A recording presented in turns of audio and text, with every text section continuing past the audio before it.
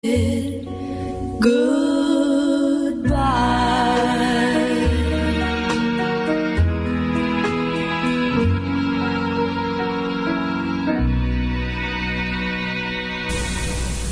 Dr. Pepper and I'm proud. I used to be alone in a crowd, but now you look around these days, there seems to be a Dr. Pepper craze. I'm a pepper, he's a pepper, she's a pepper, we're a pepper, wouldn't you like to be a pepper too? I'm a pepper, he's a pepper, she's a pepper, if you drink Dr. Pepper, you're a pepper too.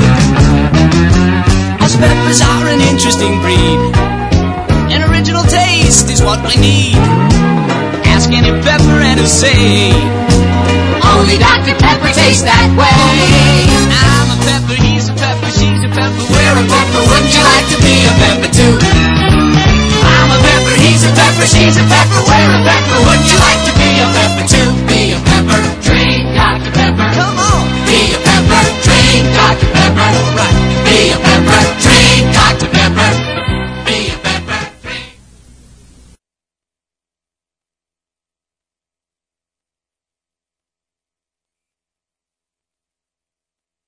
Another public service announcement from Brill Cream. Finally, someone has reinvented the wheel. Hey, you're tuned into the Ravings of a Clown on Chester Radio. Don't argue with the ball. Roger, we'll go. It's as good as done. The complete solution for your home PC. Here I am, again in the city, with a fistful of dollars, and baby, you better believe I'm back in the New York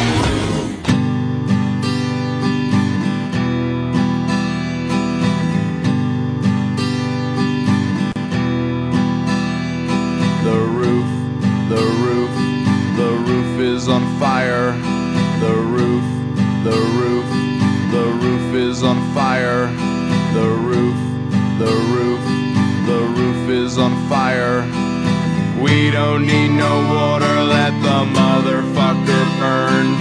Burn, motherfucker.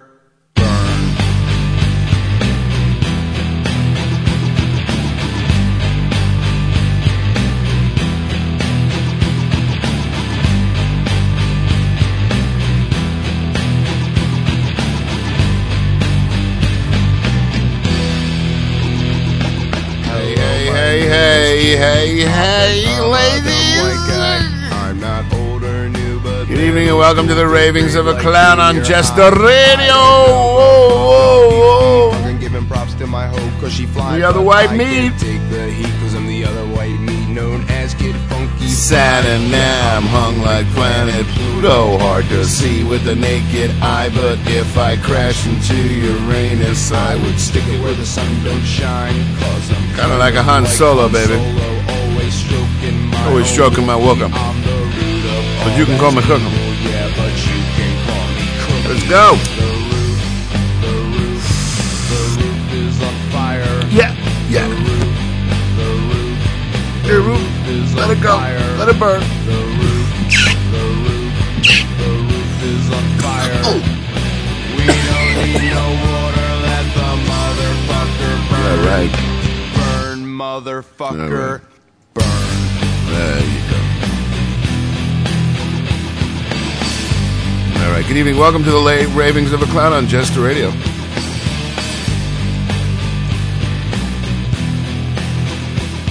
Come on in, have a seat. Yo. This hardcore. All right, that'll do, pig. Hey, good evening. Welcome to the show. You're tuned into the Ravings of a Clown this, Saturday, June the 28th, the year of our Lord 2008. And me, well, no one important, no one special, no big deal, just your old pal, your humble servant, your slave. The Jester, coming to you from a secret location outside your universe. Such a show we have for you this evening, including the likes of David Bowie, Neil Young, Nick Cave, and Johnny Cash, and Don McLean, and so much more. Plus, the request lines are open. Tell us what you want to hear. We'll get it on the air within 15 minutes, or I have my left testicle surgically removed live without the benefit of anesthesia. Send your requests into request at Chester Radio. Email me personally, My personal email address is thejester@jesterradio.com. That goes directly to me. Does not stop go. Does not collect $200. So if you got something to say to me personally, that's how you do it. Send me an email, thejester@jesterradio.com. Skype in. Our Skype name is Jester Radio. AOL Instant Messenger screen name is Jester Radio 1. And give us a call, 646-502-8600. Gets you live on the air with whatever it is that's on your mind. Uncensored, unfettered, unflustered, unfucked. Anything the other radio stations normally do to your phone call, we do the opposite of that. Whatever that may be. So in addition to that extra special playlist we have, we also have a little empty room on it for your favorites, so let us know what you want to hear. Stop by the Jester Radio chat room at www.jesterradio.com. Click on chat and throw yourself into the thick of the fray. Hurl yourself into the thing. Just pick yourself up and hurl yourself against the wall. Because I've been to Paris and I've been to Rome, and it ain't that pretty at all. Time to turn our attention to the headlines from high atop Jester Radio Studios in a secret location outside your universe.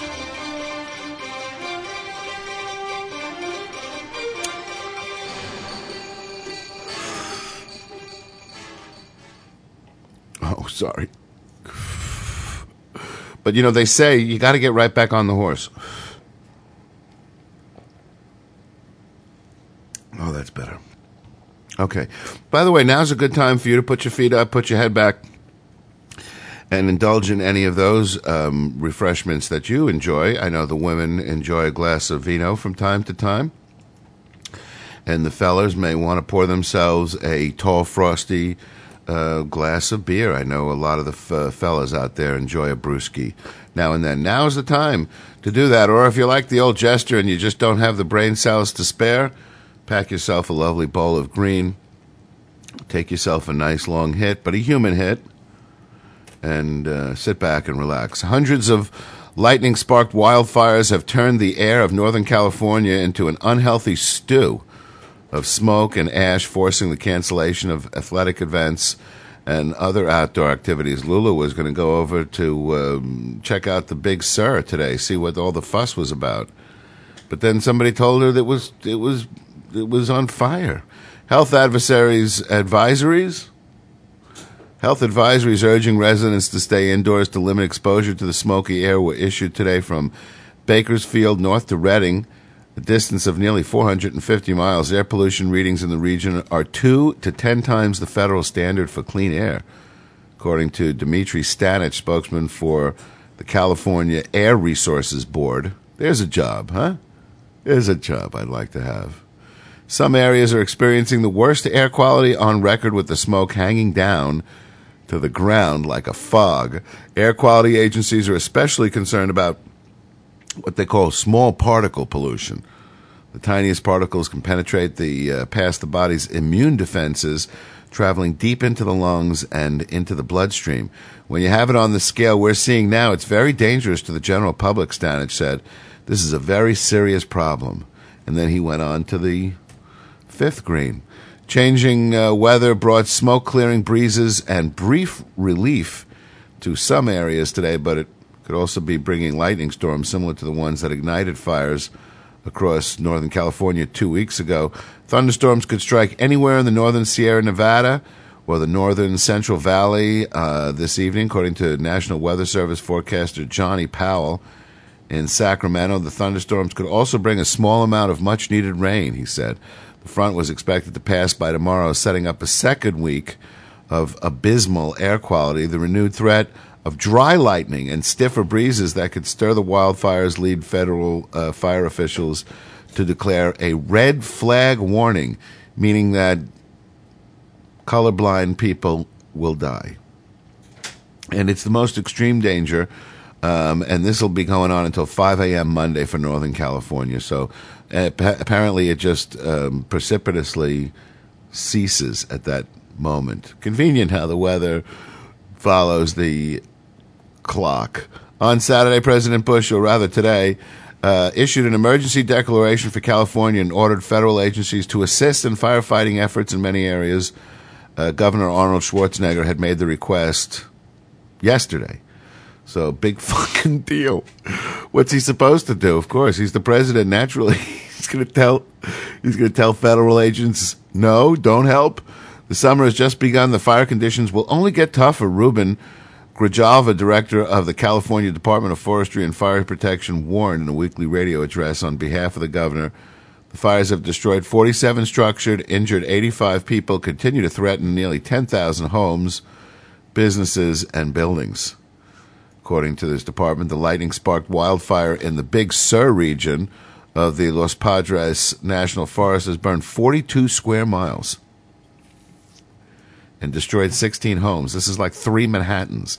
The blaze, which was only 15% contained, had forced the closure of a 12-mile stretch of Coastal Highway 1 and driven away many visitors at the peak of the tourist season. And like I said, Louis was going to head over there, I guess today, this morning. And somebody told her the Big Sur was on fire.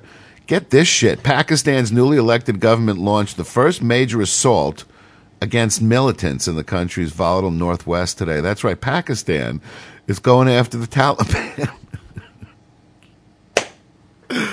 We've been at war with them for 7 years, and Pakistan, who's like a fucking pimple on a cockroach's ass, they're taking up the job because they're not waiting any longer. Destroying a militant leader's headquarters and shelling suspected hideouts of other firefighters. Why couldn't we be doing this?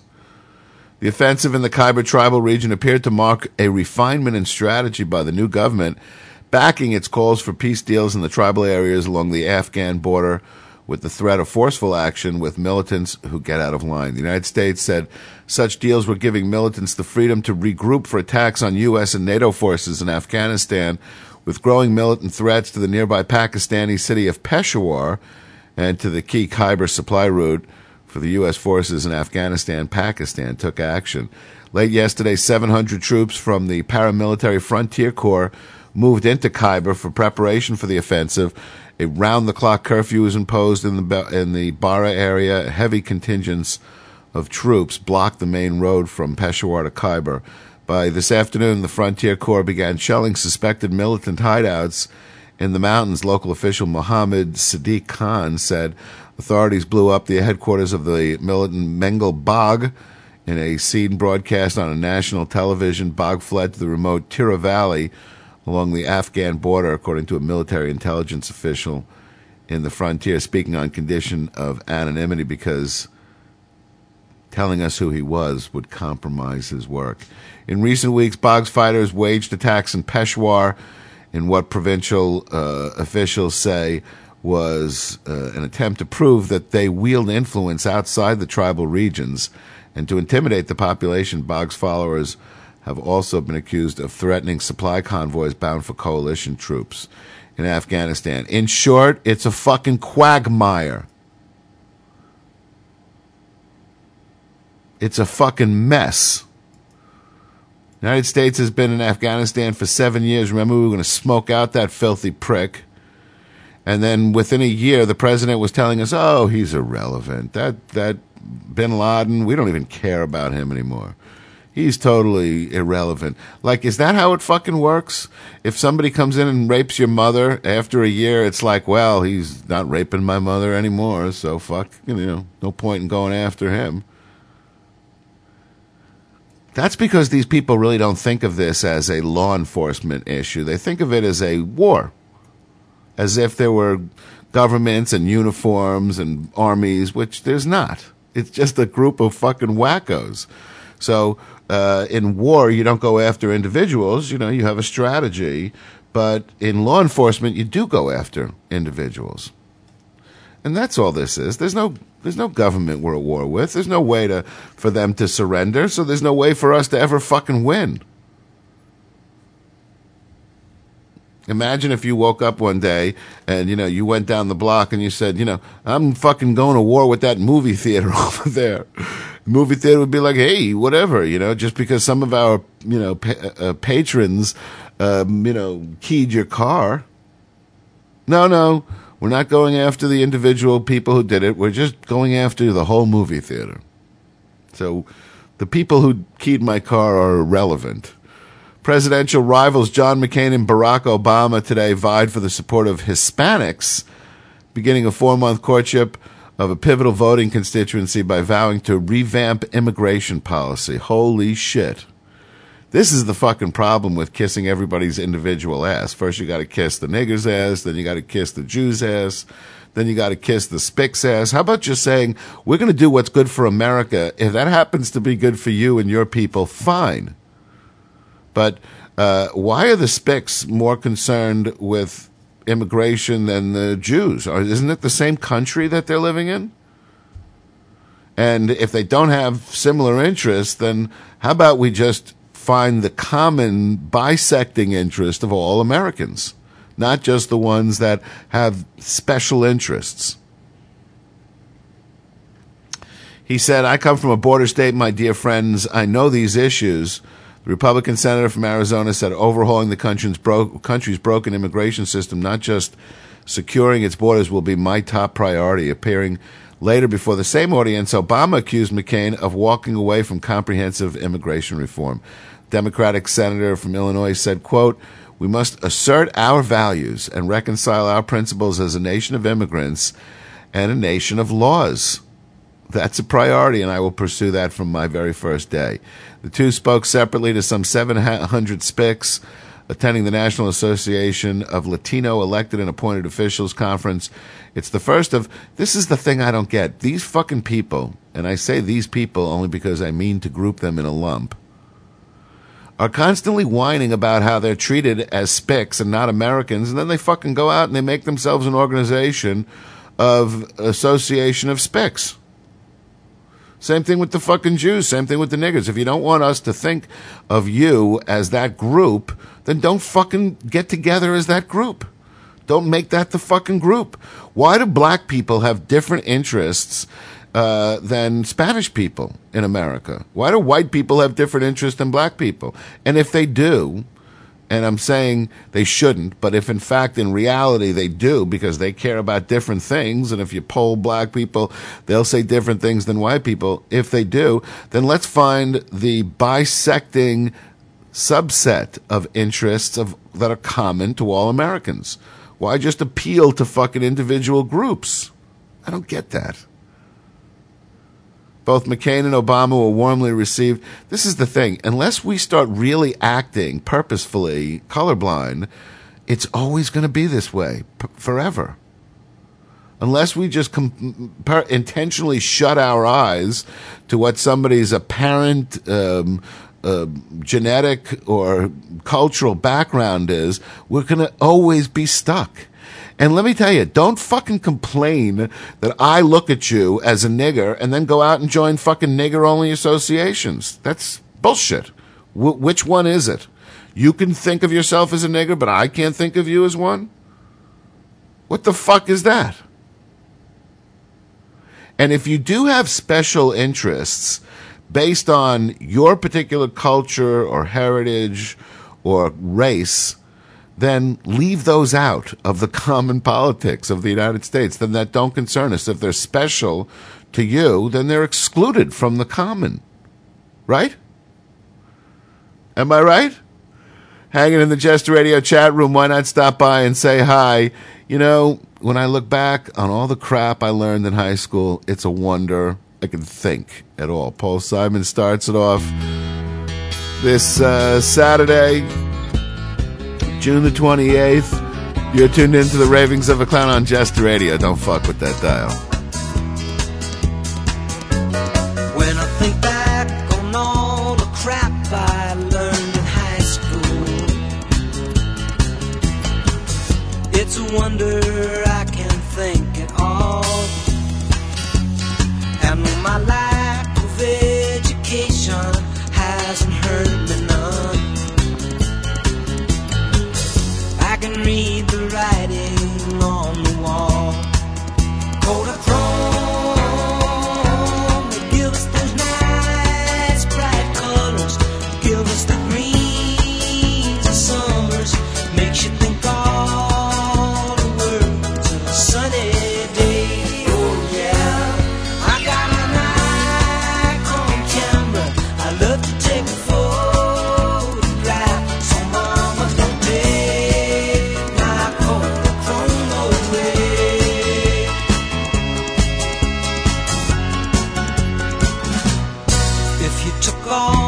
girls I knew when I was single.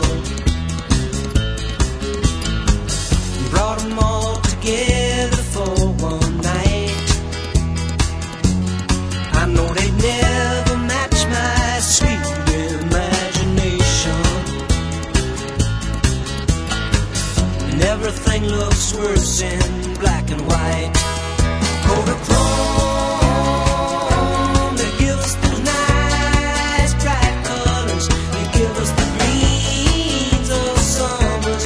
Makes you think all the world's a sunny day. Oh yeah, I got an icon camera. I love to take photographs, so I'm gonna take my Kodachrome away.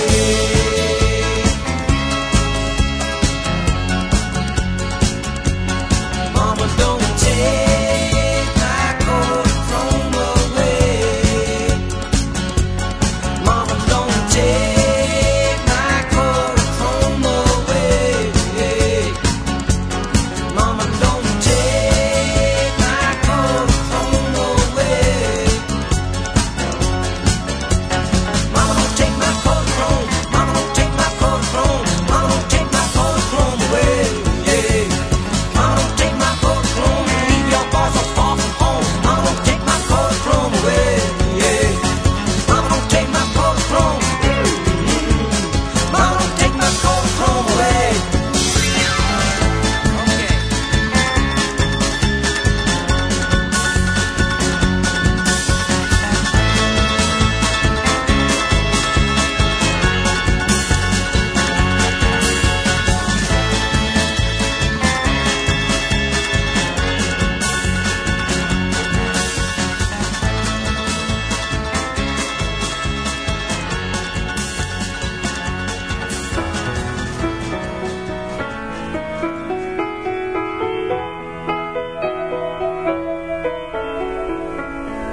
Since we can no longer make it, girl, I found a new place to live my life. It's really no place at all, just a hole in the wall, you see.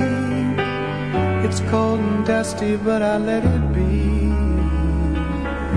Living here without you on 2nd Avenue.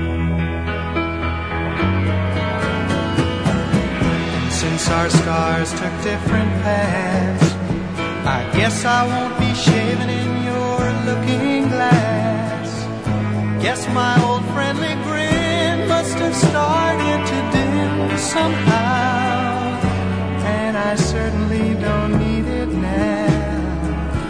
Still I keep smiling through on 2nd Avenue.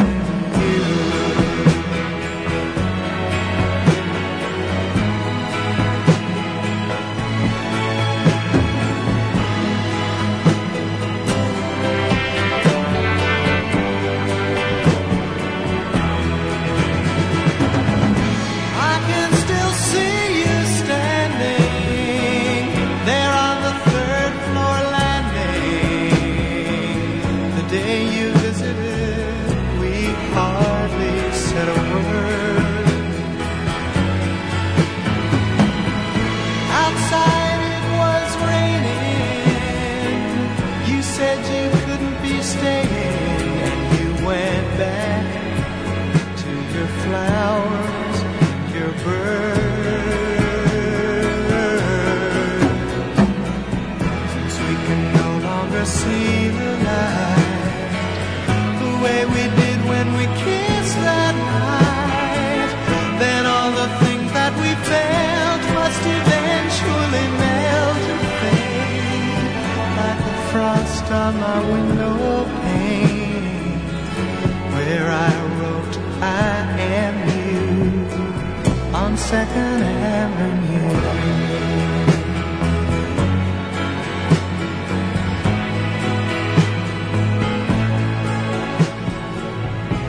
Since we can no longer see the light the way we did when we kissed that night, then all the things that we felt must eventually melt and fade like the frost on my window pane where I wrote, I am you, on 2nd Avenue. Art Garfunkel on Jester Radio, and his old ex-partner before that, Paul Simon and Kodachrome. You're tuned into the Ravings of a Clown this Saturday, June the 28th, the year of our Lord 2008. We were talking before the break about, all these special interests. And, it used to be that special interests, looked after their interests themselves. They didn't think it was the government's obligation to look after everybody's, little thing. The government is a body of the people that addresses the common interests of all the people. If it doesn't affect you, then it's not for the government. Imagine if you're running a town hall meeting and everybody in the town was sitting around discussing, where to put the traffic lights and, what the speed limit should be on Main Street. And somebody walks in and says, I'm having an issue with, my neighborhood and my backyard. The fuck that's got to do with us? Go to your neighborhood about it or, deal with it. But somehow we've come to this place where we feel like whatever our particular problem is, that it's the government's obligation to see to all of our individual special interests, and that's just not the case. The government is, the bureaucracy that addresses the common needs of all Americans, not the individual ones. A makeshift barrier holding back the mighty Mississippi failed earlier today, swamping the low-lying part of the small community of Winfield, Missouri, and ending a valiant but ultimately doomed battle against the surging river. About 300 National Guard soldiers worked nearly 20 hours to build a levee around a cluster of 100 homes in the floodplain after the river ripped through another levee there early Friday. Officials hoped the barrier would keep the water at bay long enough for it to recede. It didn't. Still, those in the town of 720 people said they won't forget the heroic effort to try to save their neighborhood. I figured it was a long shot, said Jan Fox, 50, who finally left her mobile home Friday night when her power went out. She called the show of support overwhelming. It was wonderful, all the people who came, the sandbaggers, the military, she said. Around town today, gratitude for the last-ditch effort was mixed with a feeling of resignation. Many were ready to move forward. It was a valiant effort, said Chris Azar of the Winfield Foley Fire Department. It's unfortunate that we couldn't do more, but Mother Nature won. Now just give it time for the water to recede. At a Red Cross shelter in Winfield High School, the sounds of hundreds of volunteer shovels hitting sand and backhoes transporting sandbags had been a fixture for days. This evening, the lot was largely quiet while National Guard troops slept on cots inside after working through the night. A handful of residents, like Fox, began to make plans to stay with family or friends or wade out the river rise. The new barrier had a steel frame with layers of dirt, plastic, and sandbags, but water began seeping below and around through midnight, and it was clear in the hours before sunrise it just wasn't going to hold. And at least 60 homes in the cluster were flooded. According to Azar, although authorities were still assessing the damage, many other homes in Winfield sit on a hill above the river and are well out of harm's way. Winfield, 45 miles northwest of St. Louis, is in Lincoln County, which has been particularly hard hit by flooding caused by torrential rain that fell across the Midwest. In early June, County Emergency Operations spokesman Andy Binder said that 92 homes have been destroyed, 36 others have major damage, 650 can't be evaluated yet because they're inaccessible. So whatever those numbers are, just add 650 to it. In nearby Foley, the mayor requested that anybody who doesn't live there get the fuck out. The wake caused by vehicles driving through floodwaters was causing more problems for the already damaged homes. Mississippi is receding at Winfield and towns to the north, but remains well above the flood stage. Crests are expected to reach St. Louis by Monday and Cape Girardeau in southeastern Missouri by Wednesday. So Cape Girardeau is the river's flood stage is 32 feet, and they're expected to get up to 42.5 feet. So it's just a fucking nightmare for those poor folks. Meanwhile, Zimbabwe came under threat of further sanctions today as President Bush said the U.S. was working on new ways to punish longtime leader Robert Mugabe and his allies following the widely denounced presidential runoff election. They had a runoff election on Friday, which everybody fucking knows was a scam. Plus, the cops were busting into people's homes and forcing them out into the street to go vote. You know, this is one of these situations where it just it's heart-wrenching because these poor bastards live like dogs, and their government is just abusing the fuck out of them. And, these people we just ignore. I don't know why. It's not like we're getting anything out of our war in Iraq or Afghanistan. We're not getting that fucking 38 cents a gallon gas that they promised us. They're not greeting us in the street with candy and kisses like they promised us. But you could bet your ass that if, 1/10 of those troops showed up in Zimbabwe while those cops were fucking forcing those poor old ladies and children out into the street and hogtied those cocksuckers, you could bet that those people would be greeted with kisses and candy. Earlier today, Secretary of State Condoleezza Rice said the U.S. plans, you just fucking imagine these pigs rolling down the street in their vehicles, smoking their cigars, raping the fucking women, pulling the old men out into the street, and fucking Rambo drives up in a Jeep and starts, kicking ass and taking names. Although these guys have names, you can't really write them down. It's got some, like, clicking. Early today, Secretary of State Condoleezza Rice said the U.S. plans to introduce a UN resolution as early as next week, seeking tough measures against Zimbabwe. Whoop-de-fucking-do. Why don't we go to fucking war with Zimbabwe? Talk about how the world would be a better place. That's what they always say. Like after we say, hey, you tricked us, you lied, you're so full of shit. They go, oh, but isn't the world now a better place without bin Laden or Saddam Hussein? No, absolutely not. It's a much more dangerous fucking place, at least to those poor bastards in Iraq. But I think the world would be a much better place if we busted into fucking Zimbabwe, started kicking some fucking dictator ass. We're going to press for strong action by the United Nations, including an arms embargo on Zimbabwe and travel ban on regime officials, Bush said in a statement issued while he spent the weekend at Camp David presidential retreat in Maryland for a change of pace. The European Union said it would not rule out taking sanctions against those responsible for the tragic events of recent months. According to an EU presidency statement, Friday's runoff election was widely condemned by African and other world leaders. Mugabe was the only candidate.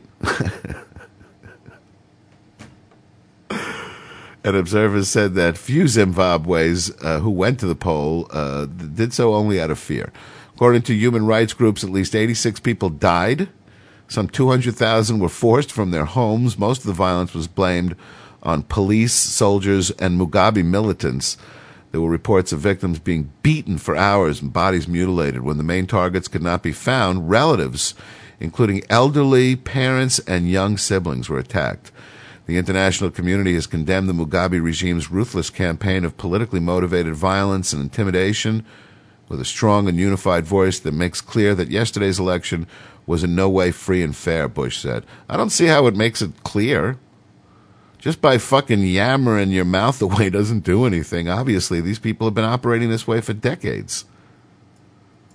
So, it doesn't make a clear and unified voice. They could fucking care less. Why not just fucking attack their ass? I mean, you could, make the argument that the world would be a better place without Mugabe, right? Isn't that why you attacked Iraq? The U.S. already has financial and travel penalties in place against the more than 170 citizens and entities with ties to Mugabe, White House spokesman Emily Lorimore said. The Bush administration is considering punishing the government of Zimbabwe, as well as further restricting the travel and financial activities of their supporters. In Zimbabwe, Deputy Chief Election Officer Utolil Silagaiwana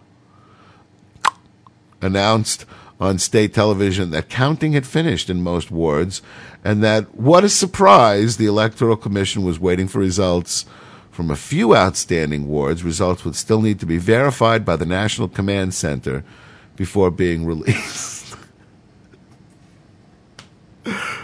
They just talk as if everybody in the world is retarded. We only had one fucking candidate, but the results are still not in. Tavangiare came first in a field of 4 in the first rounds in March, but the official count didn't give him the margin needed to avoid a runoff against the second-place finisher, Mugabe. Tsvangirai Garai pulled out of the race after the onslaught of violence. Earlier, Justice Minister and senior ZANU-PF member Patrick Chamasa said the party was expecting results either today or tomorrow. From the information filtering in, it looks like a clear win for the president, he said. Well, phew. I don't know about you, but that takes a load off of my mind. An announcement of the result is expected before Mugabe leaves for Monday's African Union Summit in Egypt so he can attend as the re-elected president. And all those fucking phony baloney presidents and princes get together in Egypt and slap each other on the back and act like they're all legitimately elected politicians. On Friday, residents said they were forced to vote by threats of violence or arson from Mugabe supporters who searched for anyone without the ink-stained finger, the telltale sign that they had cast the ballot. There was a lot of intimidation for people to vote. You can tell people just wanted to get to the indelible ink to protect themselves from hooligans. According to Morwick Kumalo, the head of the Pan-African Parliament Observer Mission, the Herald, Zimbabwe state-run newspaper, reported today that massive voter turnout was a slap in the face for detractors who claimed this was a Mugabe election that did not have the blessing of the generality of the Zimbabweans. What? But Kumalo said the turnout was very, very low. He said many of those who did cast their ballots cast them for the other guy, Tsvangirai. Boycotting the poll and spoiling the votes were brave acts by Zimbabweans following the intense violence the opposition faced in the run-up to the election. Mugabe could try to use the Tsvangirai votes as evidence the election was not a sham, but they're more likely to be seen as a display of the desire to show support for the opposition leader against all odds. So it's the government's way of saying, well, we still have a few holdouts, but they'll come around. A heart transplant survivor has added another first to her long string of mountaineering feats since getting her new heart 13 years ago. A dangerous 2.5-day climb up the sheer 2,000-foot face of Half Dome, Yosemite National Park's famed granite monolith. Kelly Perkins, 46, and her husband, Craig, led by big wall guide Scott Stowe, began the climb on Thursday, reached the top of the iconic 8,842-foot-high dome on Saturday afternoon. The ascent completed an important circle for her. Back in 96, 10 months out of the hospital with her new heart, she finished the first of many post-transplant climbs by hiking up the easier backside of the Half Dome. I feel great. Physically, I feel I'm stronger than I've ever been, Perkins said by cell phone from the top of the Half Dome. It was a great full circle for me to climb the other side. It was a tricky climb, but it also was very interesting and beautiful. Since 1996, Perkins has become the first person with another person's heart to summit some of the world's best-known peaks. She did California's Mount Whitney, Switzerland's Matterhorn. She climbed Mount Fuji in Japan, Tanzania's Mount Kilimanjaro, and the face of Yosemite's El Capitan. She also climbed a remote peak in the Andes near Argentina's border with Chile and New Zealand's Mount Rolling Pin. She says she chose Half Dome for her latest climb because, quote, it's broken in half, but it still stands strong. There's a spirit-building message there. You may not be 100%, but you can still be as strong as others. I'm out there doing things and not worried about being within driving distance of the nearest hospital. With each ascent, the 5'2", 103-pound Perkins tries to get across the message that transplants can save lives and that transplant recipients can still lead active lives. She also wrote a book published in 2007 about her struggles, her achievements, and her goals. Isn't that beautiful? The mountain is split, and yet it still stands strong because none of us are perfect. and yet we can still accomplish great things. Isn't that an amazing lesson to be learned? Yeah. Hey, it's Saturday, June the 28th, perhaps. The year of our Lord, 2008, 646-502-8600. Give us a call. It's David Bowie on Jester Radio. Please don't touch that dial. It gets good. Starting right now.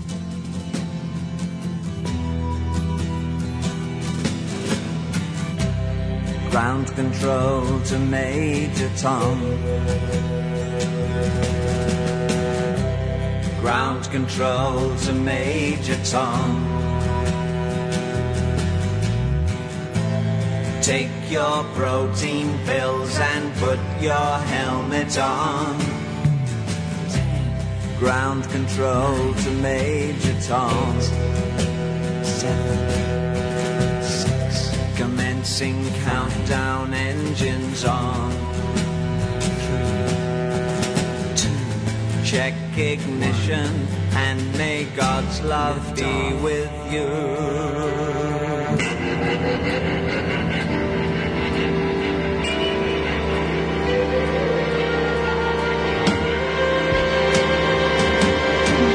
This is ground control to Major Tom. You've really made the grade, and the papers want to know whose shirts you wear. Now it's time to leave the capsule if you dare. This is Major Tom to ground control. I'm stepping through the door, and I'm floating in a most peculiar way, and the stars look very different today, for here am I sitting in a tin can.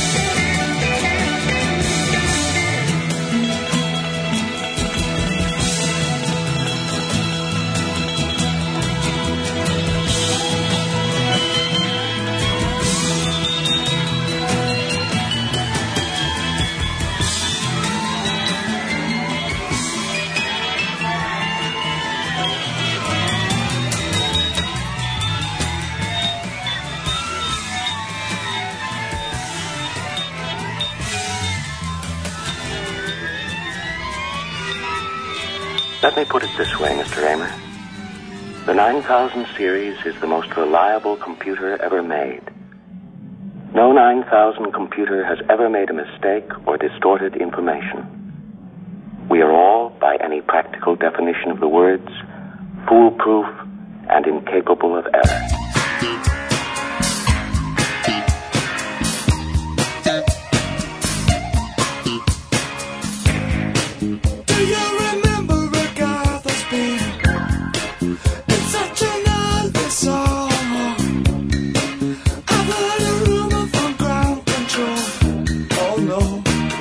Say it's true. They got a message from the action man. I'm happy, hope you're happy too. I've loved all of needed love, saw the details fall away. The shrieking when nothing is killing, just pictures of trap girls and synthesis. And I ain't got no money and I ain't got no hands. But I'm hoping to kick because light it is glowing. Ashes to ash and funk to funky. We know Major Tom's a junkie, strung out in heaven's high, hitting an all-time low.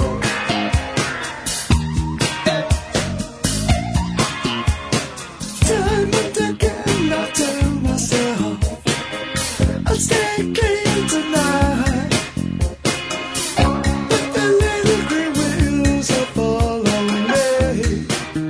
Oh no, not again. I'm stuck with a valuable friend. I'm happy, hope you're happy too. One flash of light, but no smoking pistol. I've never done good things. I've never done bad things. I never did anything out of the blue. Whoa. Want an axe to break the ice. Wanna come down right now. Ashes to ashes, funk to funky. We know Major Tom's a junkie, strung out in heaven's high, hitting an on-time road.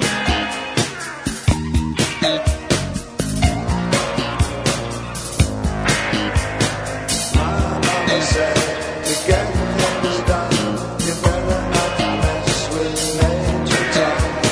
My mama said, to get things done, you better not mess with Major Tom. My mama said, to get things done, you better not mess with Major Tom. My mama said, to get things done, you better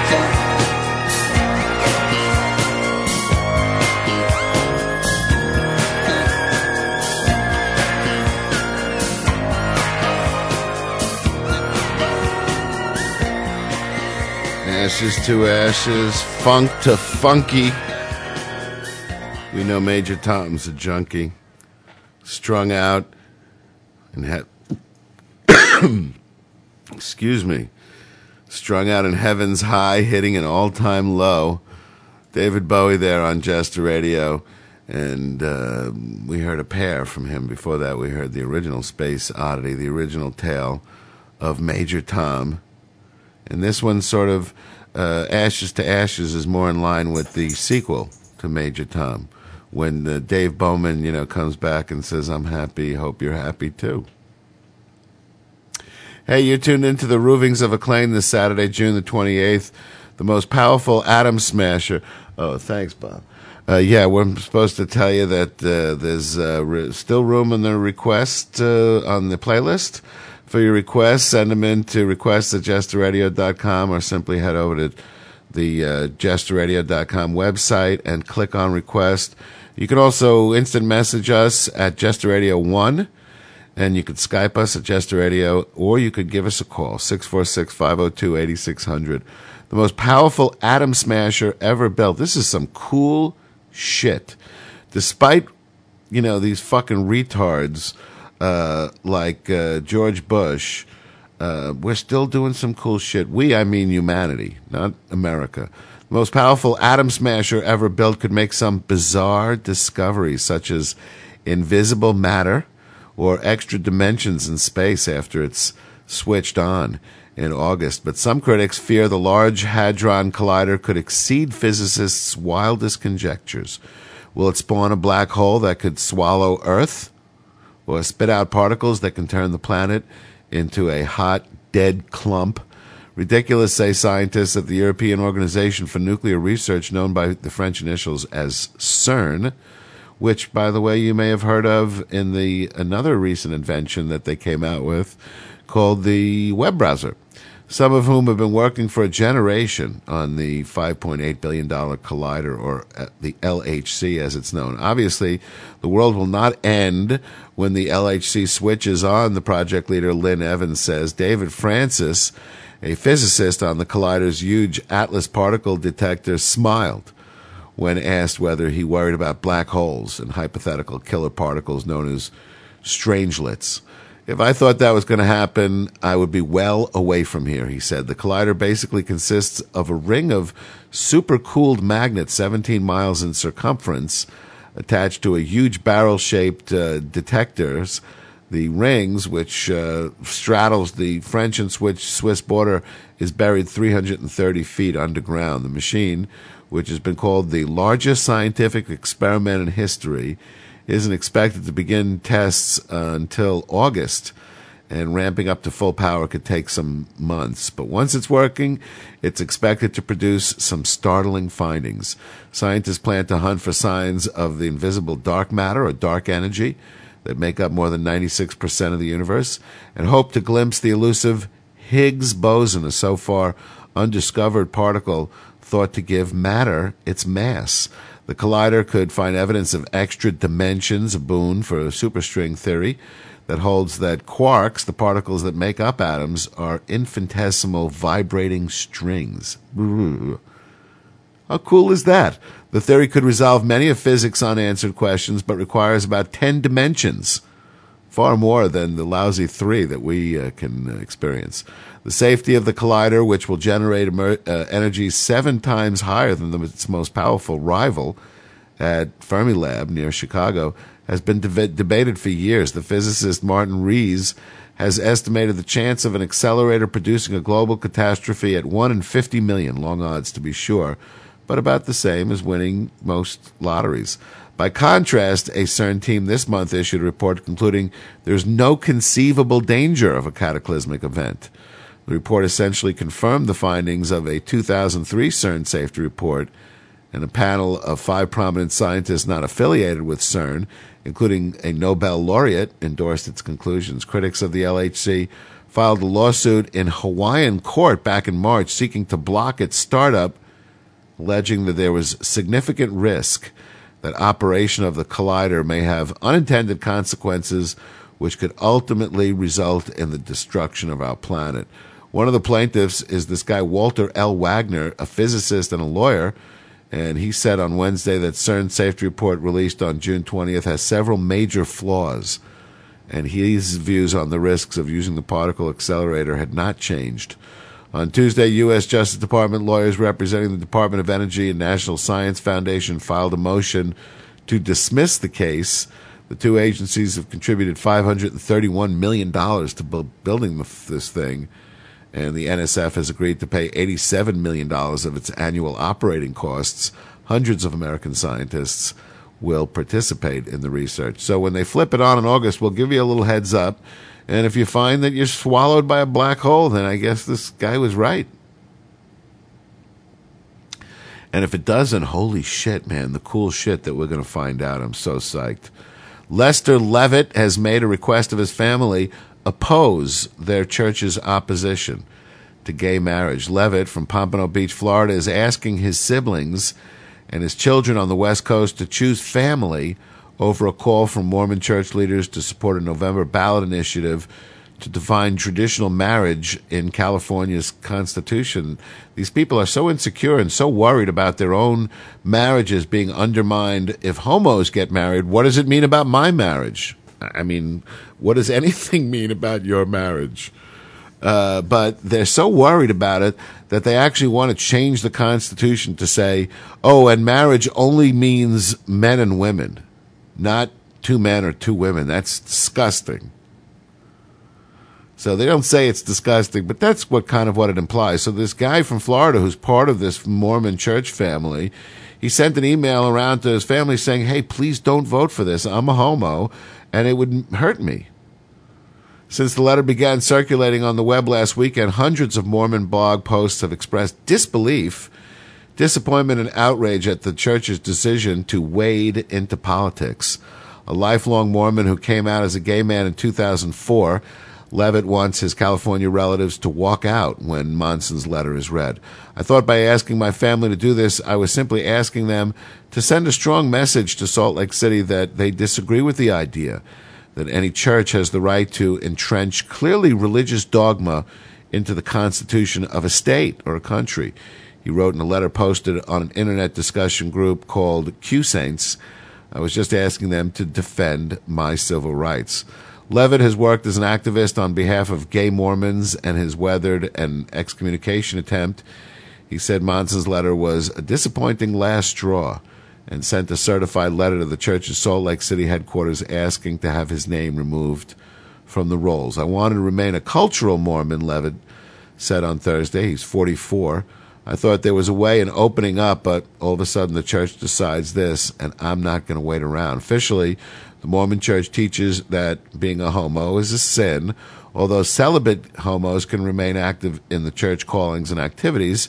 Since the 1990s, the church has been politically active in defeating same-sex marriage initiatives nationwide, including asking its members to vigorously help pass California's Proposition 22 back in 2000, which prohibited California from legally recognizing gay marriages performed outside the state. Still not really 100% sure what is the deal with this. Why do people feel that, it's not good enough for them to practice their own beliefs, but that in order for their shit to work, all the rest of us have to do it too?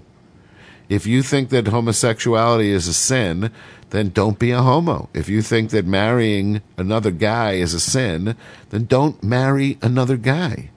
What the fuck does that have to do with me? I don't believe the shit that you believe. So why does it ruin? So their answer is, well, it fucks up my shit. If we allow homos to get married, then our children get the wrong idea. We're exposed to this disgusting thing. And these people apparently really don't get the whole America thing. That being individual rights trump the good of the community.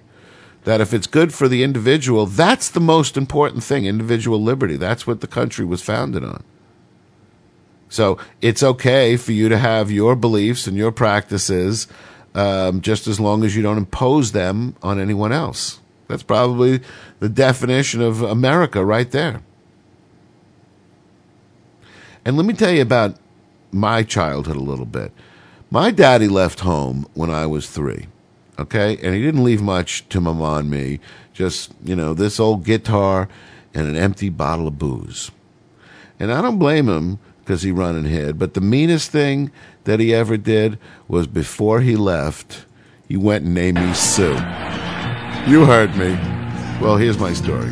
Well, my daddy left home when I was 3, and he didn't leave much to Ma and me, just this old guitar and an empty bottle of booze. Now, I don't blame him because he run and hid, but the meanest thing that he ever did was before he left, he went and named me Sue. Well, he must have thought that it was quite a joke, and it got a lot of laughs from lots of folks. Seems I had to fight my whole life through. Some gal would giggle and I'd get red, and some guy'd laugh and I'd bust his head. I'll tell you, life ain't easy for a boy named Sue. Well, I grew up quick and I grew up mean. My fists got hard, my wits got keen. Roamed from town to town to hide my shame.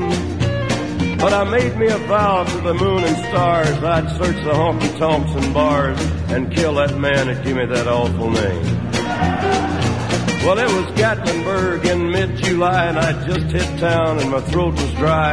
I thought I'd stop and have myself a brew.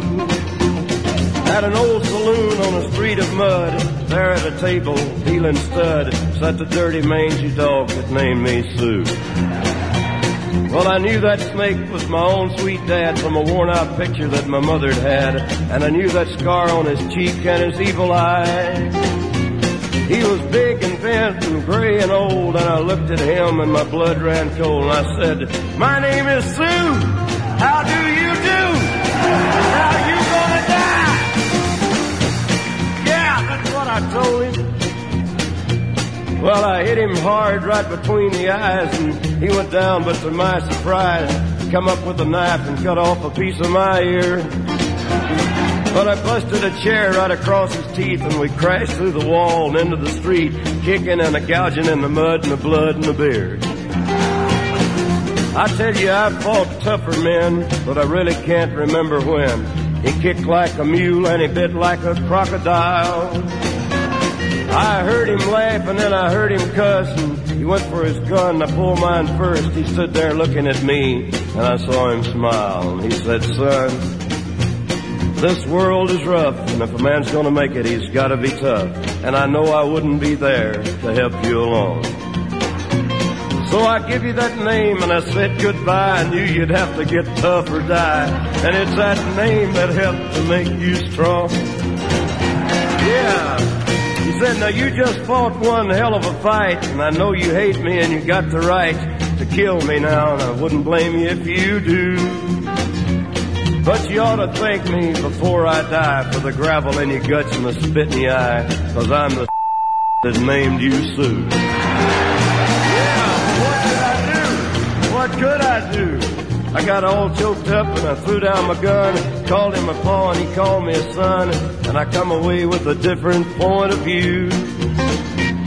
And I think about him now and then, every time I try and every time I win. And if I ever have a son, I think I'm gonna name him Bill or George, anything but Sue. I still ain't that man.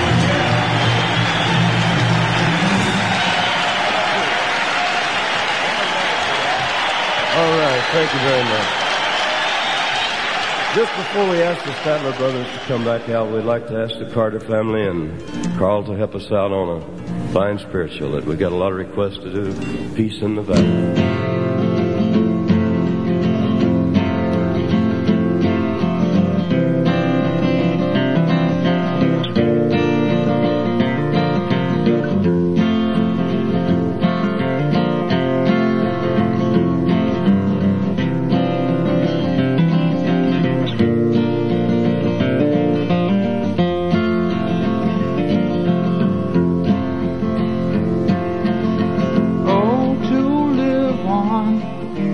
Sugar Mountain with the barkers and the colored balloons. You can't be 20 on Sugar Mountain, though you're thinking that you're leaving there too soon. You're leaving there too soon.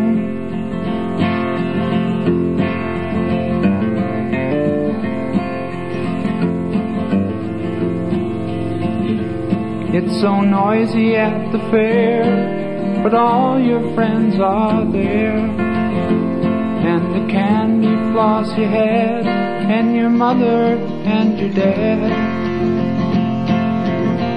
Oh, to live on Sugar Mountain with the barkers and the colored balloons. You can't be 20 on Sugar Mountain, though you're thinking that you're leaving there too soon. You're leaving there too soon.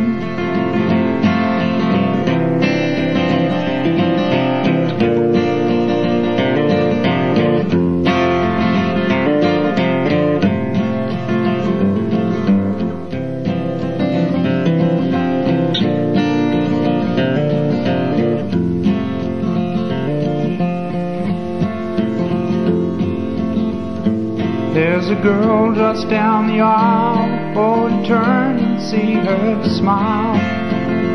You can hear the words she wrote as you read a hidden note.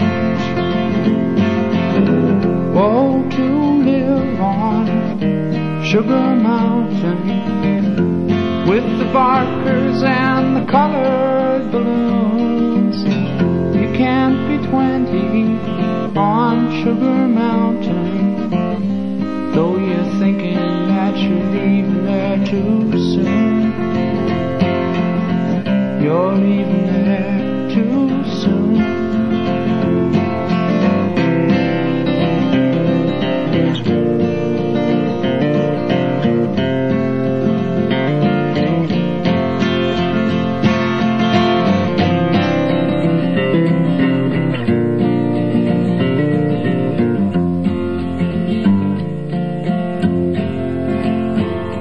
You're underneath the stairs and you're giving back some glares to the people who you met, and it's your first cigarette.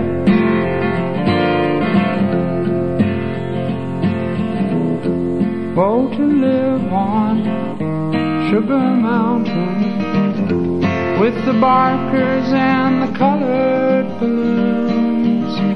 You can't be 20 on Sugar Mountain, though you're thinking that you're leaving there too soon.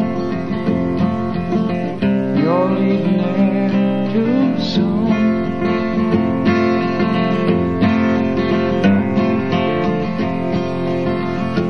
Now you say you're leaving home 'cause you want to be alone. Ain't it funny how you feel when you're finding out it's real?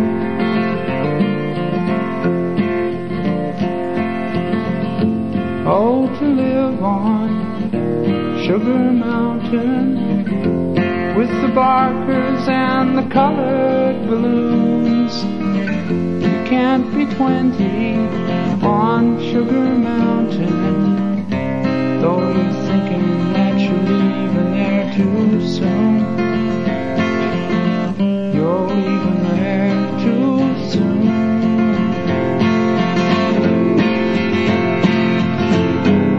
Oh, to live on Sugar Mountain with the barkers and the colored balloons. You can't be 20 on Sugar Mountain, though you're thinking that you're leaving there too soon.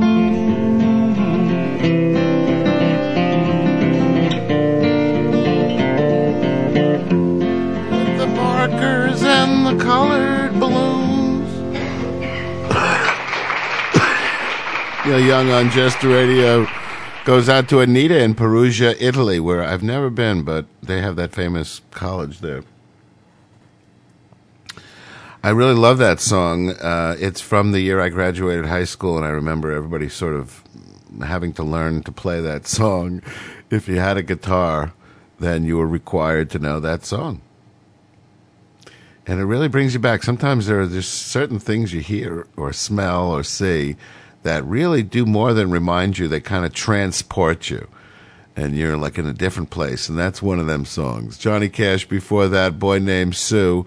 You're tuned into the Ravings of a Clown this Saturday, June the 28th. For at least a decade, the Supreme Court has decided, or rather declined, to rule on the use of lethal injections and whether the death penalty applies to anyone who rapes a child. In its term ending Friday, the High Court issued decisions on both, but neither solves the bitter fight over capital punishment. Death penalty opponents have instead promised even more litigation, claiming lethal injection can cause excruciating pain. And if we're concerned about whether or not somebody, feels pain, there is actually an amendment in the Constitution that bars, inhuman treatment of people.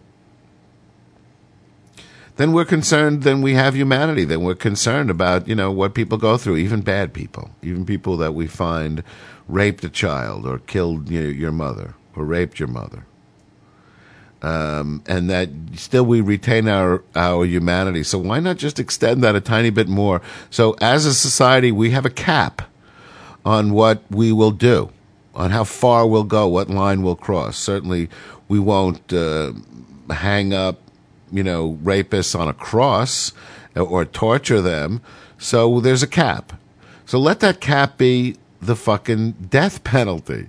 Let's just say, like every other normal country in the world, that's going too far, that humans shouldn't kill other humans, and let the state make an example of that by not doing it themselves. Since we don't really fucking kill them anyway, we let them sit in jail for, in many cases, longer than the actual lifetime of the person that they killed. We just had this a couple of weeks ago where some guy was on death row for 19 years and he killed a fucking 13-year-old kid. He was alive 4 more years after he killed the kid than the kid lived his whole life. So that's not a death penalty. That's a joke.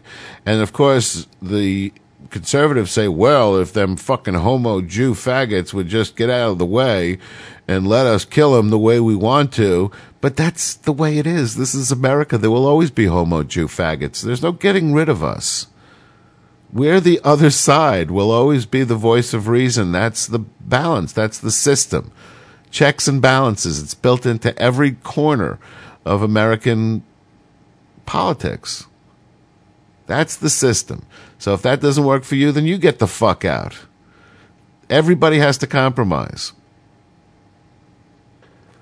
And it's true that if you could just, if it weren't for the people of noble thought and mind, and those people who are concerned about higher things than their own gut reaction. I remember there was this guy whose head caught on fire in Texas many years ago. And when they asked the governor, who at the time happened to be the mentally retarded George Bush, gee, isn't this sort of violate the Eighth Amendment? He kind of sneered and said, well, I guess this will teach people not to commit murder in the state of Texas. As if people bursting on fire in the moment of passion that you're about to murder somebody, you're going to think, wait, they may put me in the electric chair and my head may catch on fire. No, I don't. I think men of reason have agreed that the statistics show that the death penalty is not a deterrent for murder. If you raise the death penalty, it doesn't lower the murder rate. In the moment of heat, of passion, the law does not dissuade you. There could be other things that dissuade you, but there being a prohibition against it is not going to work on stopping you from doing it. So instead of focusing on this phony baloney deterrent thing, let's just call it what it is. It's punishment. When somebody breaks the law, it's not for their good. It's for our good, society's good, to isolate them from society so they don't commit the crime again and make us feel better that they feel bad. That's punishment. We call it justice and all kinds of noble things, but it's just this innate chemical function that when somebody interrupts the free flow of, interaction in the clan, that we have to eject them from the clan. Doesn't work. So why not just do that? Why not just lock them up for life? And just put a fucking cap on that's how far we'll go. And get off this stupid argument. The thing that cracks me up is these people are who are for the death penalty are the same people who whine that we can't fucking use stem cells from aborted fetuses to improve life, quality of life, by curing diseases, because we want to live in a culture of life, not a culture of death. We believe in the, first commandment of God. These are the same fucking people. In disparate decisions, the court ruled in April that fatal injection, when done properly, does not violate the Eighth Amendment protections against cruel and unusual punishment. On Wednesday, justices declared killing child rapists does violate it.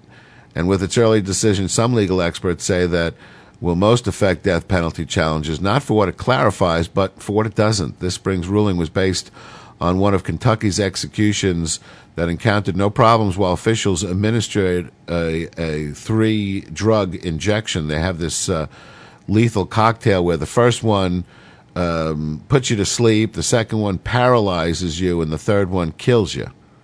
But we wouldn't know if that third one is causing cruel and unusual levels of pain because they're paralyzed from drug number 2. Defense attorneys argue the use of that protocol risked causing cruel levels of pain, but the court established that challengers must prove substantial risk of serious harm. Sparse evidence presented by defense attorneys in the Kentucky case did not meet that requirement, justices said. Yet, say several death penalty experts that the new standard establishes a threshold while simultaneously opening a door to cross it. Defense attorneys who can document that botched executions have caused serious suffering could gain great inroads for their death row clients, those experts said. This presents not just an opportunity, and this is another problem, is that everybody's here, again, has their own fucking special interest. It's the death row inmates' attorneys that are fighting against this, not men of goodwill who think that there's something wrong. Those are the people that should go to court, that have no vested interest but think that they don't want their state in the business of killing people. And the people that they're fighting against are the people that want to fucking put their prisoners to death. They promised their constituents that they would hang them and hang them high, and now that they got them, they want to kill them. Because they know that their fucking constituency are a bunch of fucking bloodthirsty Mongols, and that's what gets votes. This presents such challenges have already occurred in California, which has the nation's highest death row population at 669, and Texas, of course, which, as you all know, executes more inmates than any other state. Last week, Delaware attorneys seeking the abolishment of lethal injection filed court papers saying an inmate 3 years ago suffered inhumane treatment during a botched execution that left him awake but paralyzed. Advocates for capital punishment, meanwhile, say lethal injection is humane and claim that the justice's decision as a victory. And by the way, nobody believes killing somebody is humane. It's the exact opposite of humane. And the people who claim to have some kind of fucking moral high ground, they just lose everything in their argument to say, yeah, we should be fucking killing people. Where's the fucking ethics in that? So really, it's just about, kissing somebody's ass.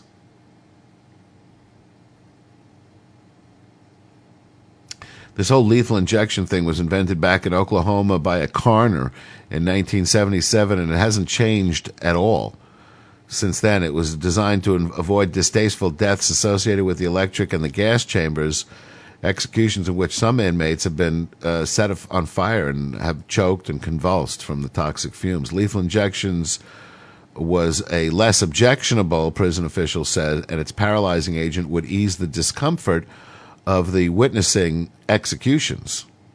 By the way, strictly speaking, I have no problem with some scumbag writhing in pain for 4 or 5 minutes and everybody getting to watch. That's not the point. That's my prurient fucking wish.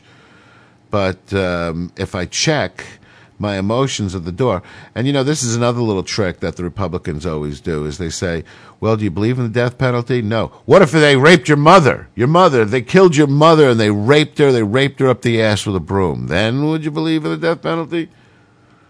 So here's the deal. If it's immoral, then it doesn't matter if it's your mother. In fact, that's why it's called immoral, because it's something that's hard to stick to. And it takes strength and courage to adhere to, even if it's your mother. So I believe stealing is wrong. I don't believe that if my children are going to starve, that it's okay to steal. I think stealing is still wrong. Would you let your own child starve to death rather than steal food? Absolutely. Absolutely. That's my ethic. That's my moral code. That's the way I roll. And I live by that. I'm not telling you to live by that. I'm just saying that otherwise it doesn't fucking count as an ethical code. So if you think murder is wrong, then regardless of what the emotional package is that goes with it, if it's your mother and there's a broom involved, then you should be calm and reasonable and still feel the same way as if it's some complete stranger. Still feel the same way as if the victim was a bad person. Shouldn't matter. Lawmakers budgeted just $100 million for damages when they reopened the government's discrimination settlement with black farmers. Probably should have handed over a blank check with more than 70,000 potential claimants. The liability could exceed 3 billion times, 3 times what was paid out in the original 1999 agreement. Apparently, back in 99, a bunch of black farmers came forward and said, we haven't been getting loans and, benefits like the honkies have been getting. And they sued the government. The government, invented this $100 million arbitrary cap to this lawsuit, which was quickly snatched up. And now there's some fucking 70,000 other black farmers out there who say that they now have claims. And whether they were specifically discriminated against or not, just the fact that they're black and they're farmers qualify them, because you discriminated against other blacks, and if I had gone, you would have discriminated against me. The settlement was reopened thanks to legislation added to the Farm Bill passed last month. It illustrates how lawmakers often manipulate the pay-as-you-go budget rules to give the appearance that they're balancing the federal checkbook. Supporters acknowledge that the $100 million was an arbitrary amount that will not come close to covering the actual cost. Yet the measure ran into little opposition during the month-long debate on the Farm Bill, mainly because of the artificially low price tag. The reality is that we had to fix some dollar amount to this provision because that's what the House rules require, said Representative Arthur Davis, lead sponsor of the proposal. With a higher estimate, he said lawmakers probably would have stripped the provision. The decision to allow new claims, so we lied. Yeah, what's your point? The decision to allow new claims comes almost 10 years after the Agricultural Department settled a class action lawsuit brought on behalf of thousands of black farmers. The farmers, mainly from rural areas in the South, alleged that local USDA offices routinely denied them loans, disaster assistance, and other aid frequently given to the honkies, practices that often drove them out of business. At that time, 22,500 farmers filed claims. Nearly two-thirds were awarded, with a total of $981 million in damages, including one Virginia farmer who got $6.6 million. Estimated 73,000 others were denied payments because they missed the October 1999 deadline for seeking claims. Many said the 6-month filing period was too short and they were unaware of the settlement until it was too late. Wow. So everybody's looking to reopen this thing. They're calling it like another Tuskegee. But these people didn't get gonorrhea, and not all of them actually were discriminated against. They're part of a class that experienced discrimination, but not all 70,000 of those farmers were actually discriminated against. I'm all for people suing the people that fuck with them, but not just because somebody that the same color skin as them got fucked with. That is, it's like these reparation things. We all take the world as we find it.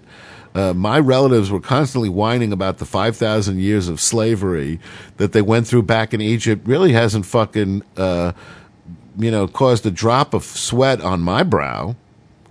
So while they may have this fucking slave mentality because it's part of their culture, each human is born with their own set of circumstances. I'm an American, but I'm not responsible for throwing away the Indians.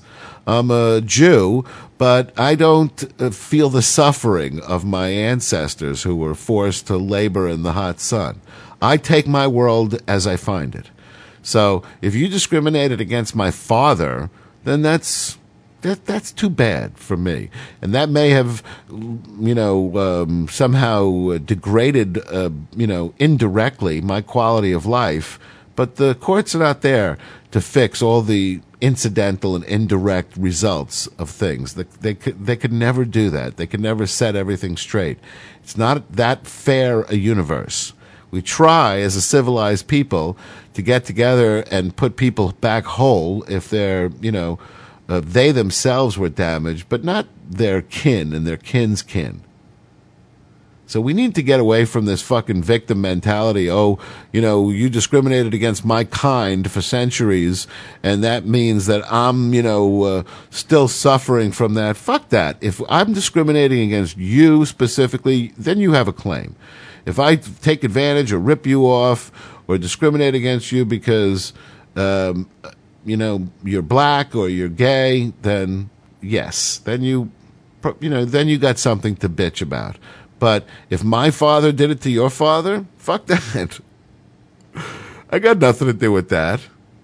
Hey, it's Saturday, June the 28th, the year of our Lord 2008. Hanging in the Jester Radio chat room with Lulu.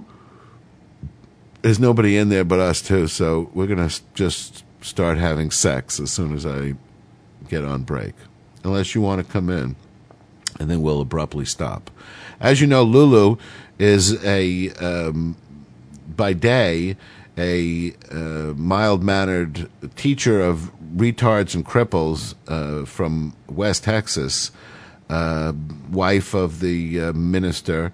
But by night, she runs a bondage S&M webcam site.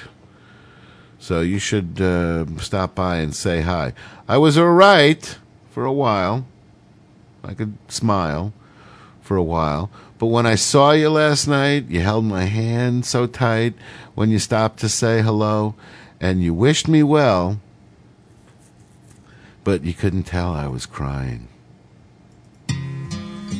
Don McLean on JR. Leave it where it is. I was all right for a while. I could smile for a while, but when I saw you last night, you held my hand so tight. When you stopped to say hello, and though you wished me well, you couldn't tell that I'd been crying over you, crying over you. Then you said so long, left me standing all alone and crying, crying, crying, crying. It's hard to understand that the touch of your hand can start me crying. I thought that I was over you, but it's true, so true. I love you even more than I did before, but darling, what can I do? Oh, you don't love me, and I'll always be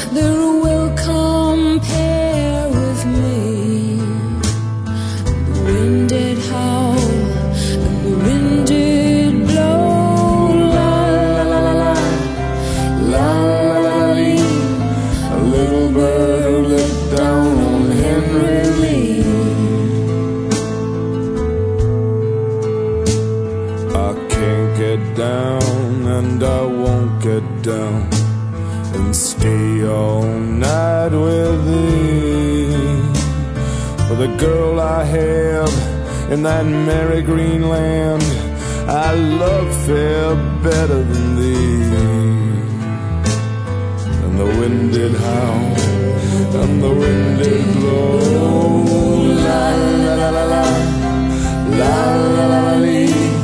A little bird let down on Henry Lee.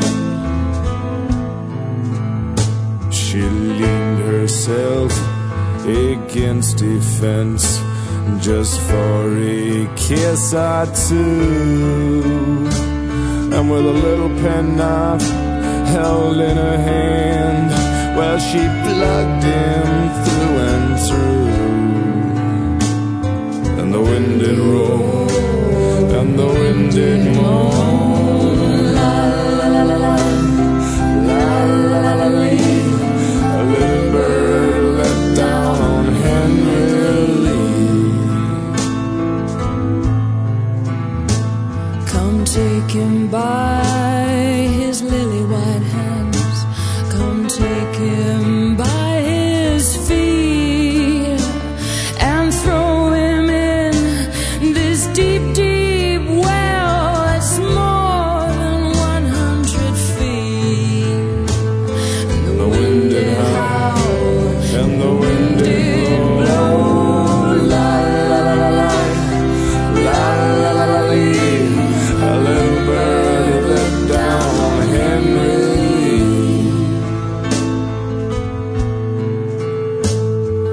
Lie there, little Henry Lee, till the flesh drops from your bones.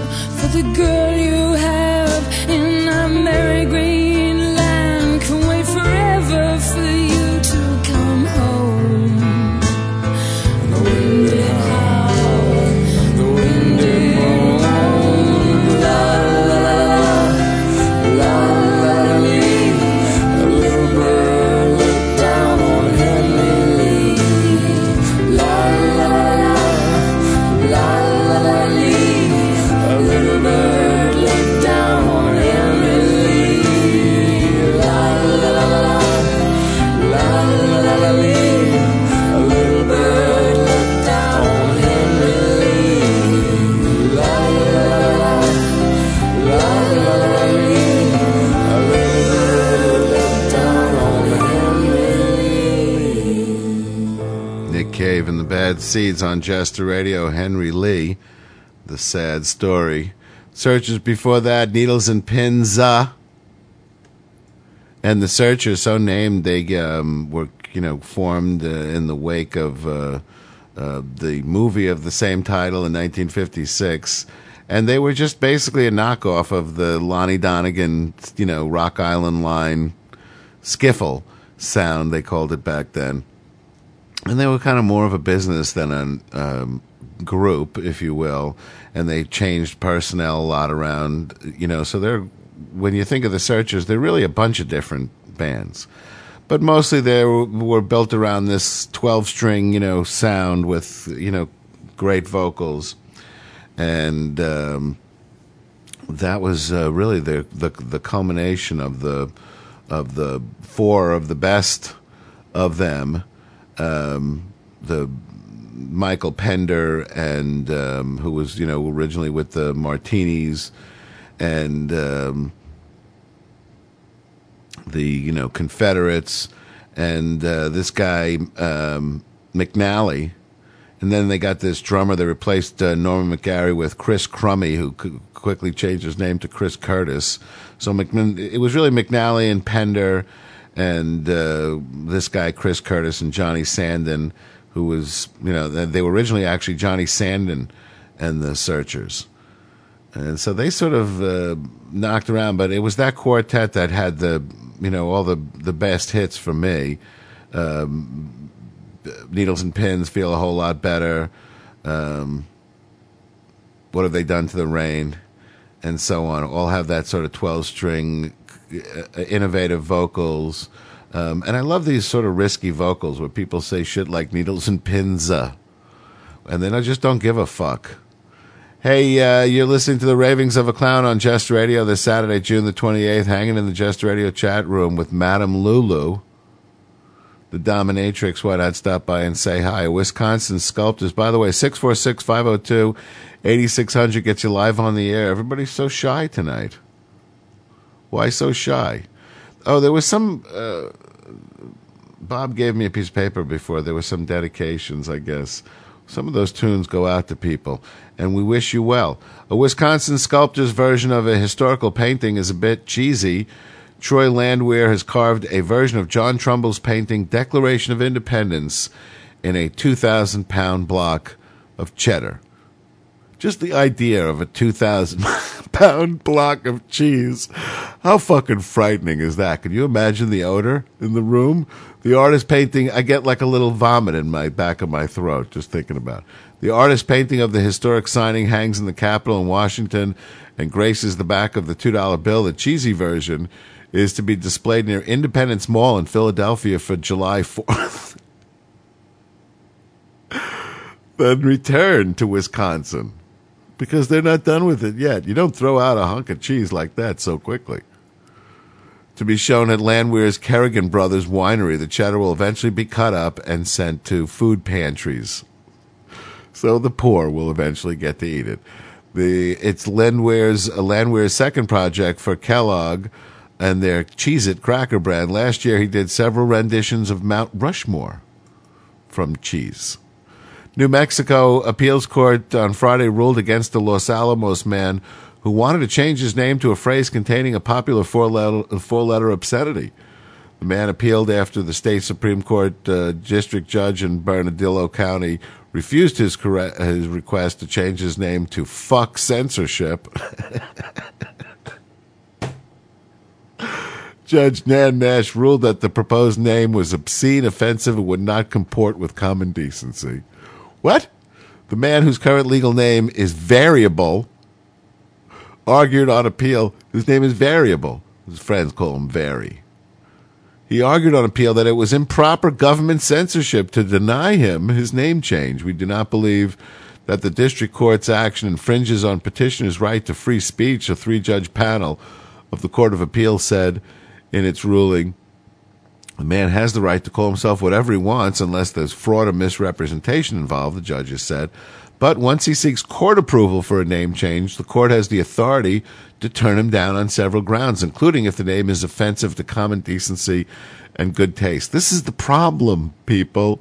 This is what I'm talking about. This is the problem with giving your government these powers, is they use it. They actually tell you what you're allowed to fucking change your name to. Can you imagine? Somehow, along the line, we set up an office that was to, register name changes. But since we gave this office to the government, somehow along the way, they mangled it and translated that into meaning that they can also pass judgment on whether they will or they won't. Not that they're just dumb bureaucrats copying shit down in a ledger, but they're actually empowered to decide. It's one thing to set up a government office to issue fishing licenses. It's another thing if those people at that office become drunk with power and start indiscriminately denying those licenses to certain people based on what they consider to be their intention. You want to catch this kind of fish, or you want to bring this kind of people to the fishing hole? No, we're not giving you a license. So this government bureaucracy that's meant to keep track of people's names has somehow fallen into this belief system that therefore that empowers them to decide which names are okay and which aren't. The law was clarified in a 2004 case in the same court that apparently involved the same guy. In that case, an Albuquerque man whose name was Snap Happy Fishuit McColligan got the go-ahead from the appeals court to change his name to Variable. So that's the same guy. And he thinks that, probably doing this draws attention to this issue that we are a government, the system was set up as a government of the people, but this government has run amok It's become just too difficult. Every single aspect of dealing with the government is just excruciating. And this is because, power and stupidity rise to their own level. They're like water.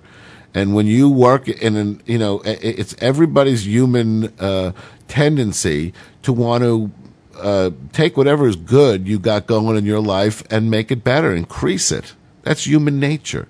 So these people who have these jobs want to raise these jobs. So they go from a job of mindlessly, documenting facts to being in a position of power and judgment. They elevate themselves. So why does it just happen? Well, we have this amazing system. Our founding fathers foresaw this aspect of human nature to constantly want to improve oneself by, adding these checks and balances, that everything has a system, everything in the system has something to balance it out, so that everybody's sort of watching each other's ass. And the system there is the power of the vote. You can go out and elect people who don't regard government as having the power to tell you what your name is allowed to be, but sees the government as, at best, the bureaucracy of cataloging it and taking that information down for your convenience, not for its, because the power in America goes to the individual. Individual liberty, so the founding fathers said, trumps everything. Nothing is superior to that. Have you seen the old man who walks the streets of London, kicking up papers with his worn-out shoes? In his eyes, you see no pride, hands held loosely by his side. Yesterday's papers telling yesterday's news. So how can you tell me you're lonely and say for you that the sun don't shine? Let me take you by the hand, and I'll lead you through the streets of London with Ralph McTell. You're on Jester Radio. Have you seen the old man in the closed down market, kicking up the papers with his worn out shoes? In his eyes you see no pride, and held loosely at his side, yesterday's paper telling yesterday's news. So how can you tell me you're lonely and say for you that the sun don't shine? Or let me take you by the hand and lead you through the streets of London. I'll show you something to make you change your mind.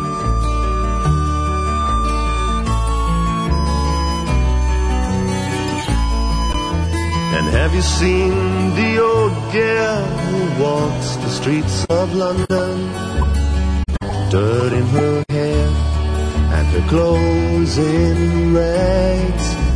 She's no time for talking, she just keeps right on walking, carrying her home in 2 carrier bags.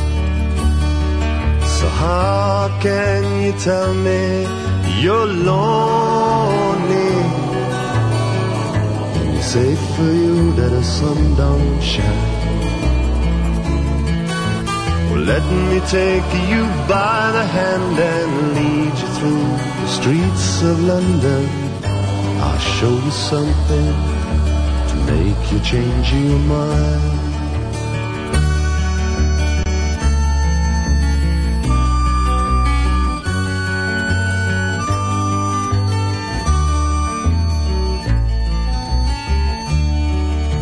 And in the all-night cafe at 11:15, same old man sitting there on his own, looking at the world over the rim of his teacup, and each tea lasts an hour, and he wanders home alone. So how can you tell me that you're lonely? We say for you that the sun don't shine. Or let me take you by the hand and lead you through the streets of London. I'll show you something to make you change your mind.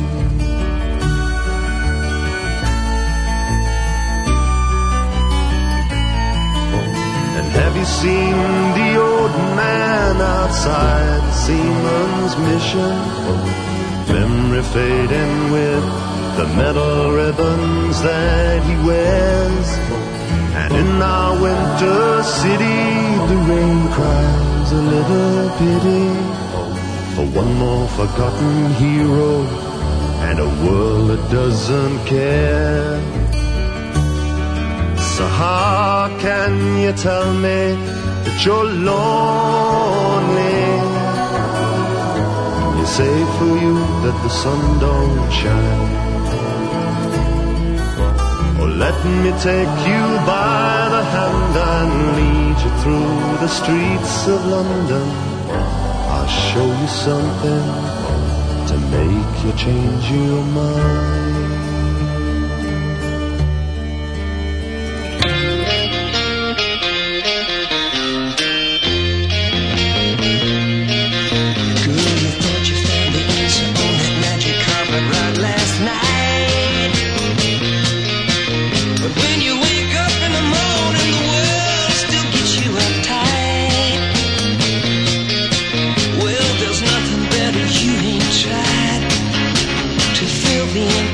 Inside, when you come back down, girl, still ain't feeling right.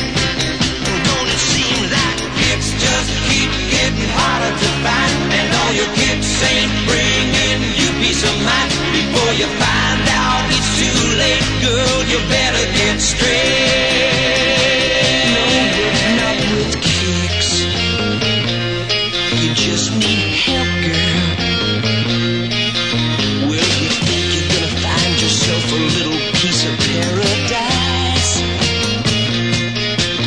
but it ain't happened yet. So girl, you better think twice. Don't you see, no matter what you do, you'll never run away from you. And if you keep on running, you'll have to pay the price. And don't it seem like it's just keep getting harder to find, and all your kicks ain't bringing you peace of mind. Before you find out it's too late, girl, you better get straight. No, you don't need kicks to help you face the world each day. That road goes nowhere. I'm gonna help you find yourself another way. Kicks just keep getting harder to find, and all your kicks ain't bringing you peace of mind. Before you find out it's too late, girl, you better get straight. Don't it seem like kicks just keep getting harder to find, and all your kicks ain't bringing you peace of mind. Before you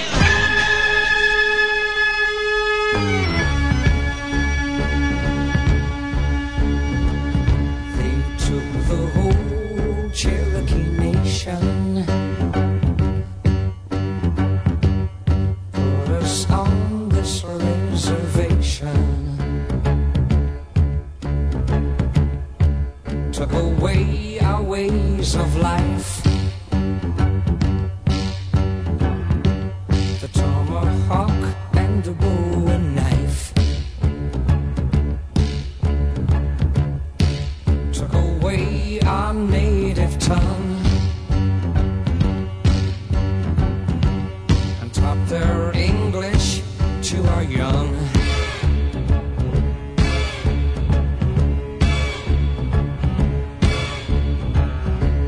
And all the beads we made by hand are nowadays made in Japan.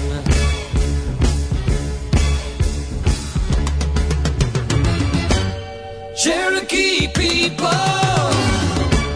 Cherokee tribe, so proud you live, so proud you die.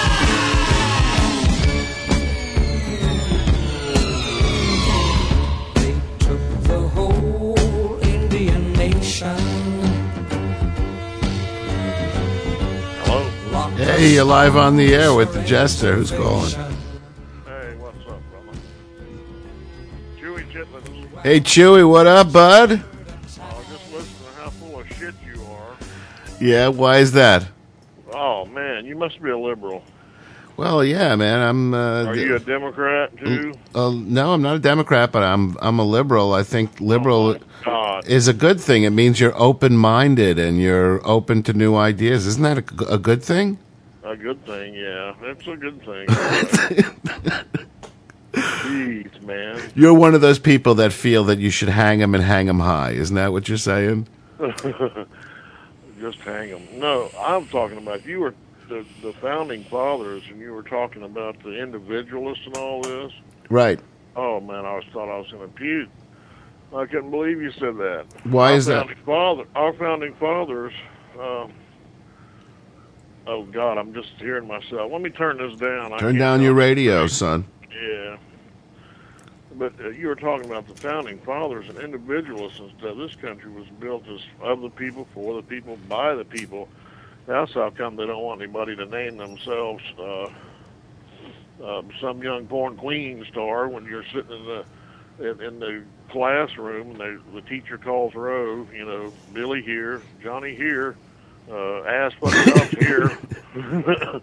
You know, it's what? It's more, but it's more important. The founding fathers put individual rights above the rights of the group. So they felt that it was more important that we should be able to name ourselves and our children anything we damn well please than even if it offended people. That was okay with the founding fathers. No, I don't think it was. I don't think they would have. I don't think that's. Let me ask you this question: what is the harm if somebody says "fuckface" in a public school? What exactly is that harm? Well, I mean, what damage does it do to your children to hear four-letter words? Well, probably none, because they probably hear them right here at home. But that's beside the point. No, that is the point. You're claiming that you would be offended to have the name spoken out loud in the classroom, but I'm asking why. What's the offense? Are you just looking for a fucking reason to be offended, or are you really offended, or don't you give a shit? No, I think you know, I think the majority of the people are offended by that crap. And what is it? I think that's what's wrong with the country now is all these liberals are just loosely translating and screwing around with the damn Constitution and changing it to however they want it. You know, by saying, "Oh, we want freedom. Let's be able to name ourselves whatever we want." You know, in the name of freedom. You know, that's just doing it. That's just doing it because you can. I mean, it's stupid. Well, it wasn't just because he can't. That he wanted to change his name to fuck censorship. Just to make a point. Yeah. Right. Well, that's free. That's what free speech is. Everybody gets to make their point. Well, I understand that, but I mean that's it's going beyond reasonable. Well, there is such a thing. I agree with you there. There is such a thing as beyond reasonable. But the question is that beyond reasonable to be able to name your kid fuck censor kiss my ass? But that's the question. Is that? Hey, why don't you change your name to Common Decency? Yeah, well, that's true. That is true, and maybe that's what we need a lot more of. Is people, doing it. Maybe protesting is okay, but maybe doing it with a little more finesse and a little bit more savvy. So it's all about the country is so far downhill now because, in my opinion, you got these San Francisco liberals like Nancy Pelosi, and oh my God, I could go on, but I won't. But here's the thing, Chewy. You could go on, but the point is you're stuck in the same country with the liberals. Bitch and moan about it as much as you want.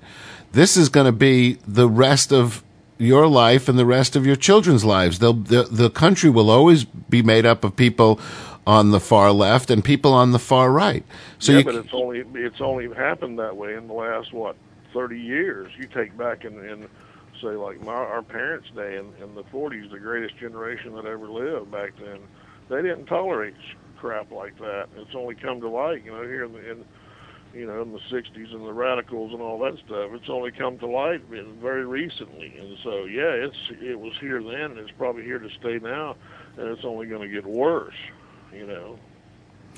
Well, I hear you. There's such a thing as free thinkers, and there's such a thing as free thinkers, and there's such a thing as doing what you feel is right, but, to just rub it in the face just because you can, that's well, I got to tell you, Chewy, I disagree with you on practically everything. But one thing I understand. But one thing I do agree with you is the fact that we have become a society of very confrontational and aggressive and mean-spirited people.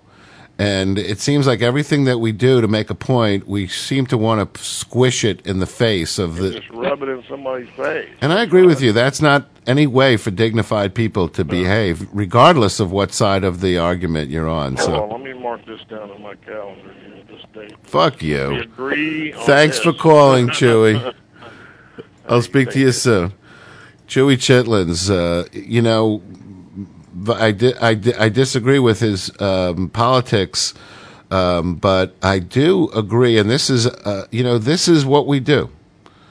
This is how civilized people behave. We find a common point, and between Chewy and I, the common point is that disagree, if you will, but this guy who wants to change his name to fuck censorship really intends to offend people and really wants to push this into people's face because he feels like he's not getting his point. And while I may agree with his politics, I agree with Chewy Chitlins that's not the way dignified people behave. We really have to...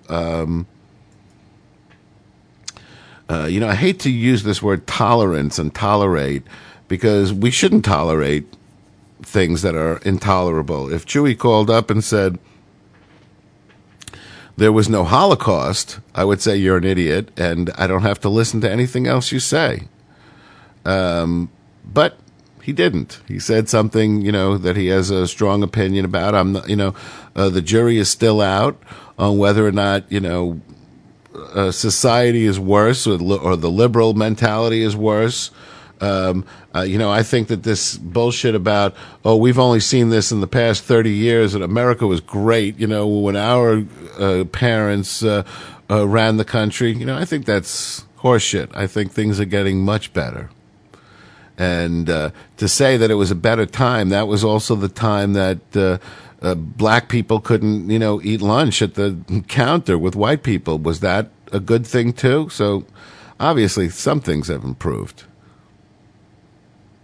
But I do think that men of goodwill do conduct their intercourse with dignity and respect. And I would like to see a little bit more than, of that going around. Don't touch that dial. We'll be back to say goodnight. Am I just a miscreation? No one knows the truth. There's no future here. Dar Williams. Yes, I am a miscreation. No one knows the truth. There is no future here. And you're the DJ speaks to my insomnia and laughs at all I had to fear. Laughs at all I had to fear. You always play the madman poets, final vision, grungy bands. You never know who's still awake. You never know who understands. And are you out there? Can you hear this? Jimmy Olsen, Johnny Memphis. I was out here listening all the time.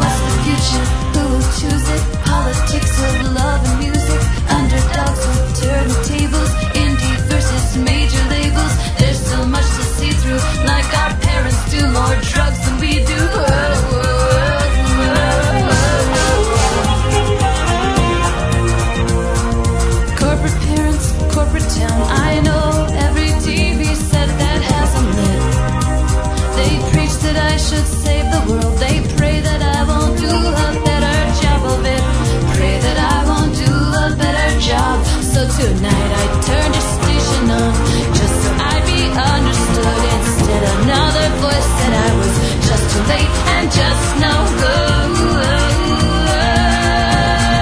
Calling Ocean, calling Memphis, I am calling. Can you hear this? I was out here listening all the time, and I will write this down, and then I will not be alone again. I was out here listening. Oh yeah, I was out here listening. Oh yeah, I am out here listening all the time. Corporate parents, corporate towns, I know every TV set that has them lit.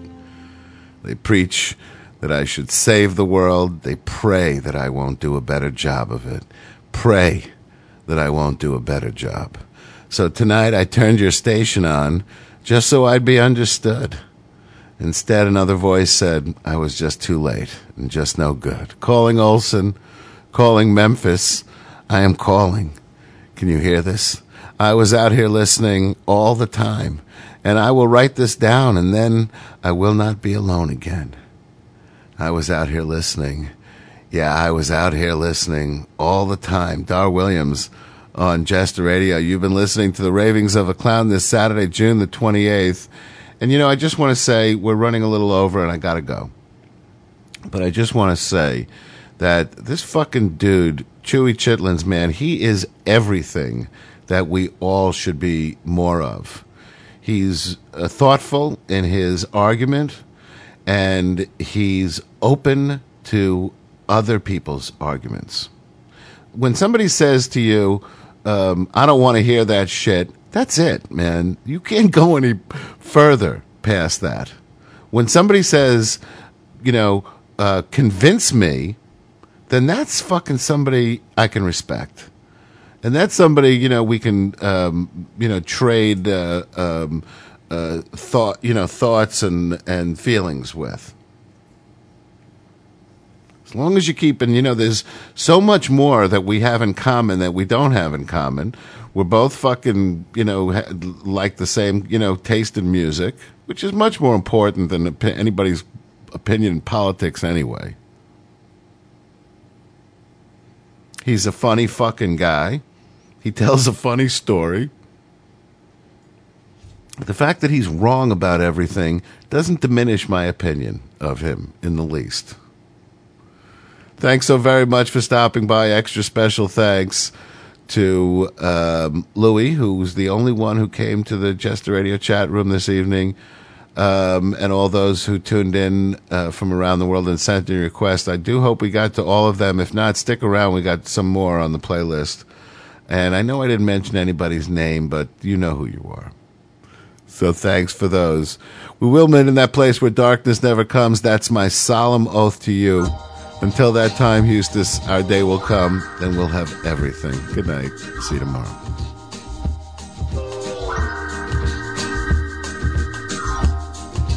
Our day will come, and we'll have everything. We'll share the joy, falling in love can bring. No one can tell me that I'm too young to know. I love you so, and you love me. Our day will come if we just wait a while. No tears for us. Think love and wear a smile. Our dreams have magic because we'll always stay in love this way. Our day will come. Our day will come.